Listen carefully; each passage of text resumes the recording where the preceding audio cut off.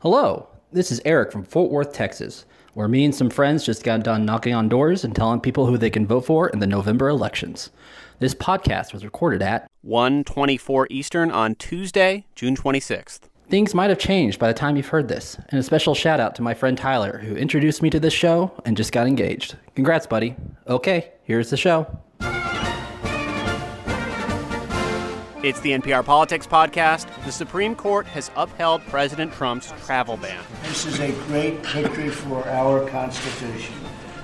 We have to be tough, and we have to be safe, and we have to be secure. We're here to tell you what's in the ruling and what it means. I'm Scott Detrow. I cover Congress. I'm Mara Liasson, national political correspondent. And I'm Scott Horsley. I cover the White House. This has been one of the most high-profile issues of the Trump administration. It caused all of those demonstrations in the first few weeks of the administration, an extended, dragged-out court battle. Today, a 5-4 decision. The Supreme Court says that President Trump's travel ban was, quote, squarely within the scope of presidential authority under the Immigration and Nationality Act. So, Mara, let's start with this. Can you remind us what the initial travel ban actually did? Well, the initial travel ban was very broad, and it covered a lot of countries that were majority Muslim. It was struck down by a court, and it had to be rewritten, and it was actually rewritten twice. Once to take out Iraq, mostly because a lot of people who had helped the United States military effort in Iraq were blocked by that. Mm-hmm. And then later, two countries that weren't Muslim, North Korea and Venezuela, were added to the list to kind of water down its appearance as a Muslim ban, and that is the one that the court has finally upheld. Yeah, it was the third time was a charm for the Trump administration. They did a couple of things. They added some non-Muslim countries. They also built in more exceptions, more latitude for the State Department to let in people on a case-by-case basis, and both of those were things that the Supreme Court pointed to in their decision upholding that version 3.0 today. And I think one other really important difference between that initial ban and later ones was that the initial ban applied to green card holders as well, who for all intents and purposes have the same rights as American citizens, yet they were being stopped and not let into the country in those initial days. So what the court was looking at was not that hastily written order that caused so much confusion when it was implemented on almost no notice. Scott, can you walk us through what the court actually ruled, specifically the language about how this was allowed under the Immigration and Nationality Act? What is that, and what authority does that give the president? Well, Chief Justice John Roberts wrote for the 5-person majority, and he said that Immigration and Nationality Act exudes deference to the White House. It gives the president broad latitude to decide who can come into the United States. Now, Justice Roberts sidestepped the whole question of whether this was just a Muslim ban in disguise. The critics had argued this is the president dressing up the promise that he'd made during the campaign and afterwards for a complete shutdown of Muslims coming into the United States. Roberts said the question isn't really whether we condemn those statements. It's how should we look at those statements if we're trying to decide the legality of a presidential order that's neutral on its face. Then the president's acting within his authority. And he basically avoided the constitutional question about whether this was an exercise of religious bigotry.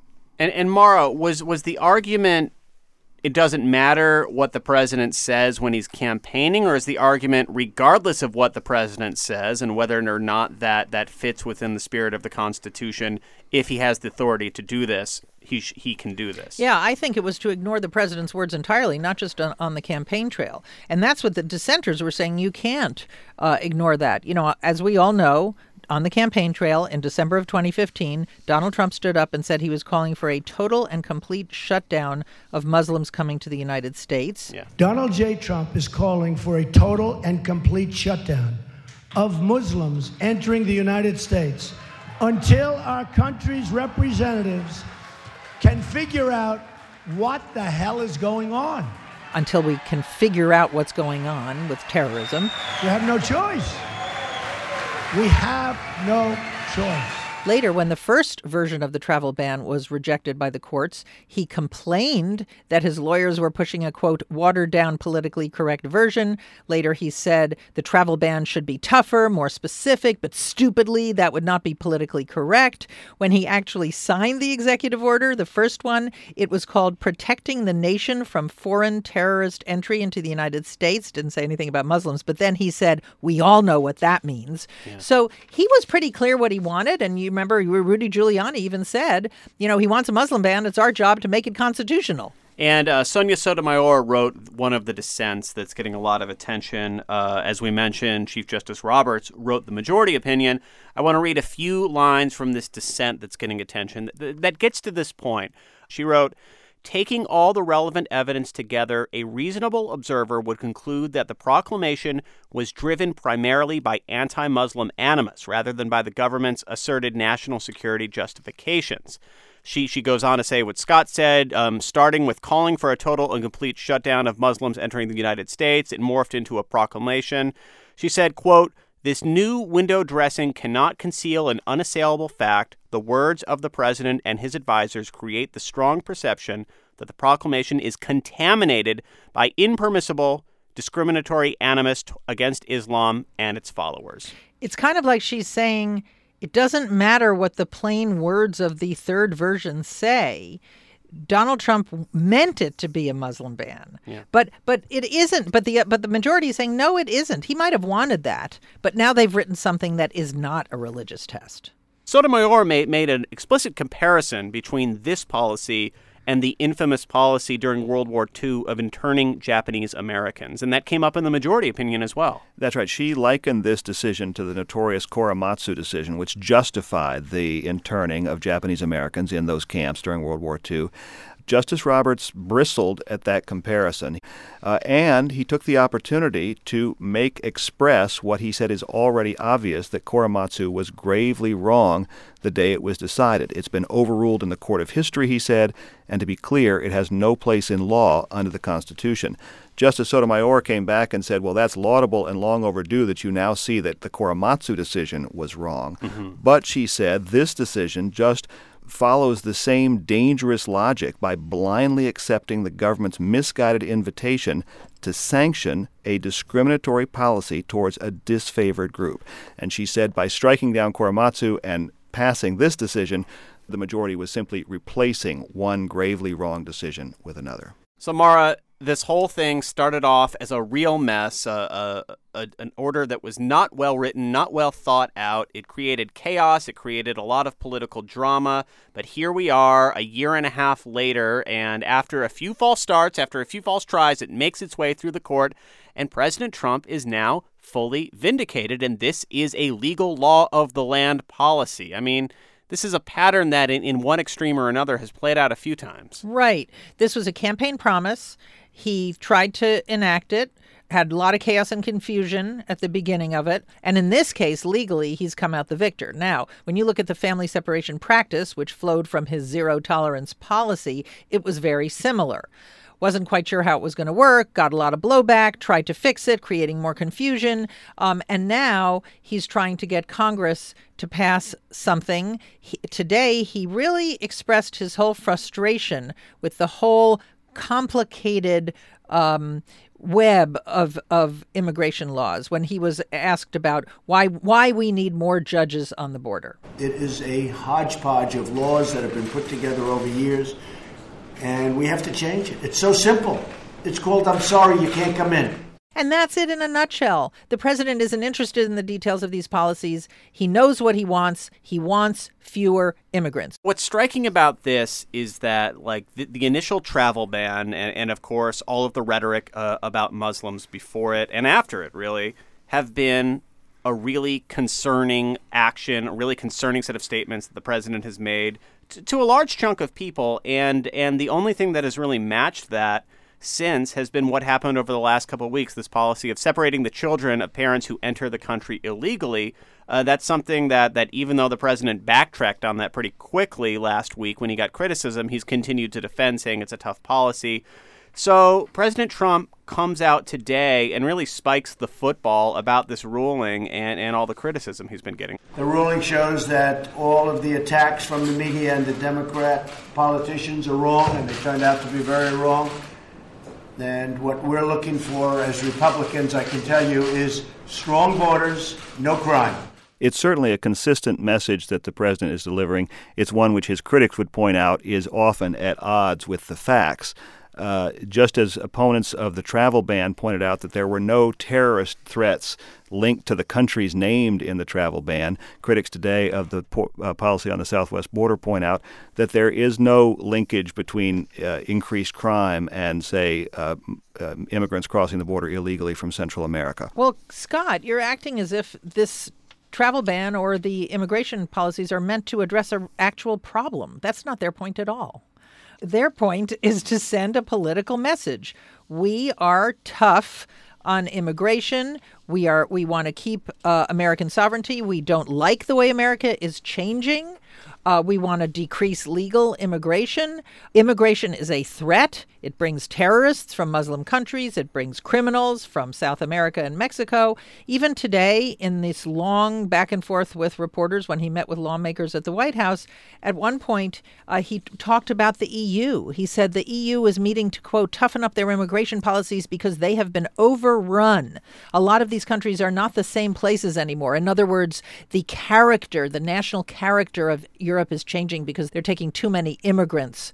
Scott is absolutely right. Yeah. What Trump is doing is disconnected from any real actual problem. But it's sending a message to his supporters that America is under threat or has changed in a way that they are uncomfortable with, and he is going to try to reverse it or at least stop it. Though I think one reason why it really struck a nerve with so many people, both of these policies, is that in a very dramatic and immediate way, this went from something the president issued or signed or decreed to affecting real people in very immediate ways, leading to detention, leading to them not being allowed into this country, leading to those scenes early on of people stuck in getting to airports and being detained there for hours and hours and not let into the country. Right, and that's what makes the backlash. But that's kind of collateral damage in the president's and Stephen Miller, who's his immigration advisor's overall effort to decrease the number of non-white Christian people who immigrate to the United States. Yeah. And if opponents of those policies are counting on the Supreme Court to hold the line,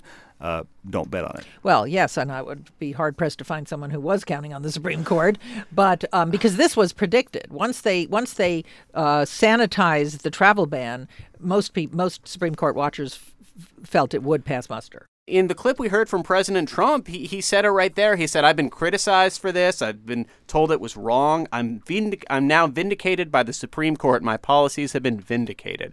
How does that affect the political conversation about all of this? Well, that's what's so interesting. Up until now, Republican voters have been much more motivated by the Supreme Court as an issue than Democratic voters. In other words, they really care about who's president because they get to appoint Supreme Court justices. Democratic voters have not been so seized with the urgency of this. So the question is, now that the Supreme Court has ruled in the president's favor and Republicans can see how effective Mitch McConnell was by keeping that seat open for so long, waiting and hoping there would be a Republican president to fill it, they might feel vindicated. The question is, will Democratic voters feel motivated and start really caring about going out and voting so that they can potentially, down the road, shape the court more to their liking? And this has been an issue that the Republicans really have been better at mobilizing around than Democrats, and I wonder if something like this might change that or not. And let's remember, Mitch McConnell had the power to stall and hold that vacancy for nearly a year. Because he was the majority leader. Because of the midterm elections in Right. 2014, which gave Right. the Republicans the Senate majority. So that midterm elections really matter. And And he tweeted today an incredible picture. Well, he had him shaking hands with Neil Gorsuch, and the caption was Team Mitch. Yeah, over and over again over the last couple of weeks as 5-4 decisions have started to come out, you've heard louder and louder cries from frustrated Democrats saying, these would be 5-4 decisions the other way if we had been allowed to have a vote on Merrick Garland. Of course, they could have voted and rejected his nomination, but the Senate never did anything with President Obama's nomination. And I think that outrage on the Democratic front really went into fifth gear today with this decision. But Mara and Scott, as you pointed out, Mitch McConnell is very happy to own that and is very proud of that fact. Oh, absolutely. When you look at the redistricting decisions that the Supreme Court has come down with, in many ways they are locking in Republican electoral advantages for years to come. Okay, so we talked about the Roberts majority and we talked about the Sotomayor dissent when it comes to how to treat the president's statements about Muslims and how to constitutionally deal with them.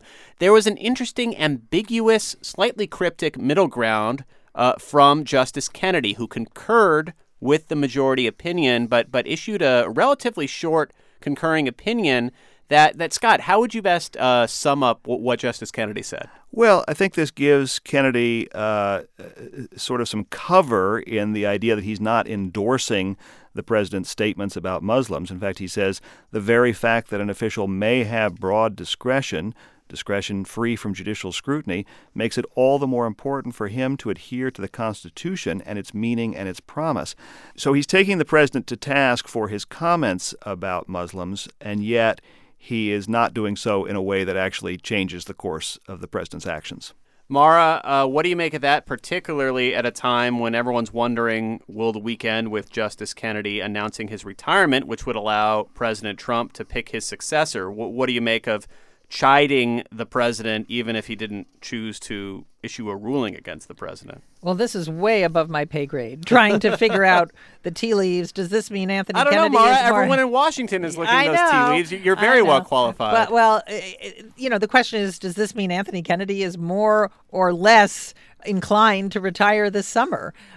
That's the big question. The White House has been doing everything it can to send every possible signal to Anthony Kennedy that he should retire. Neil Gorsuch was a Kennedy clerk. Everyone on the short list of possible Supreme Court nominees is a Kennedy clerk. And they're trying to say to him, the court will be in good hands. It will be in your protege's hands if you leave. So please do. Well, we may have a better sense of all of that by the end of the week when we're doing our weekly roundup. So I should mention this. This was not the only decision the Supreme Court put out this morning.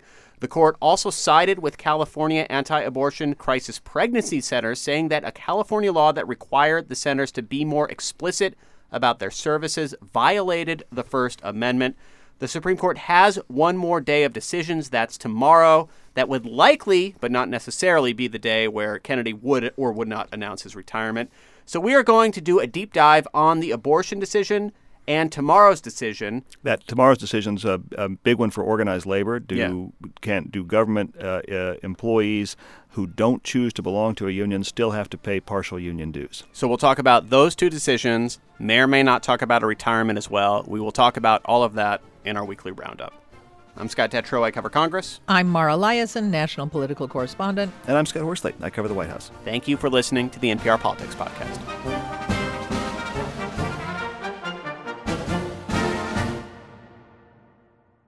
Hey there, I'm Joshua Johnson, the host of 1A. There are lots of places to debate today's issues if you don't mind getting attacked for speaking your mind or asking a simple question. But 1A is different. You'll find the 1A podcast on the NPR One app or wherever you listen to podcasts.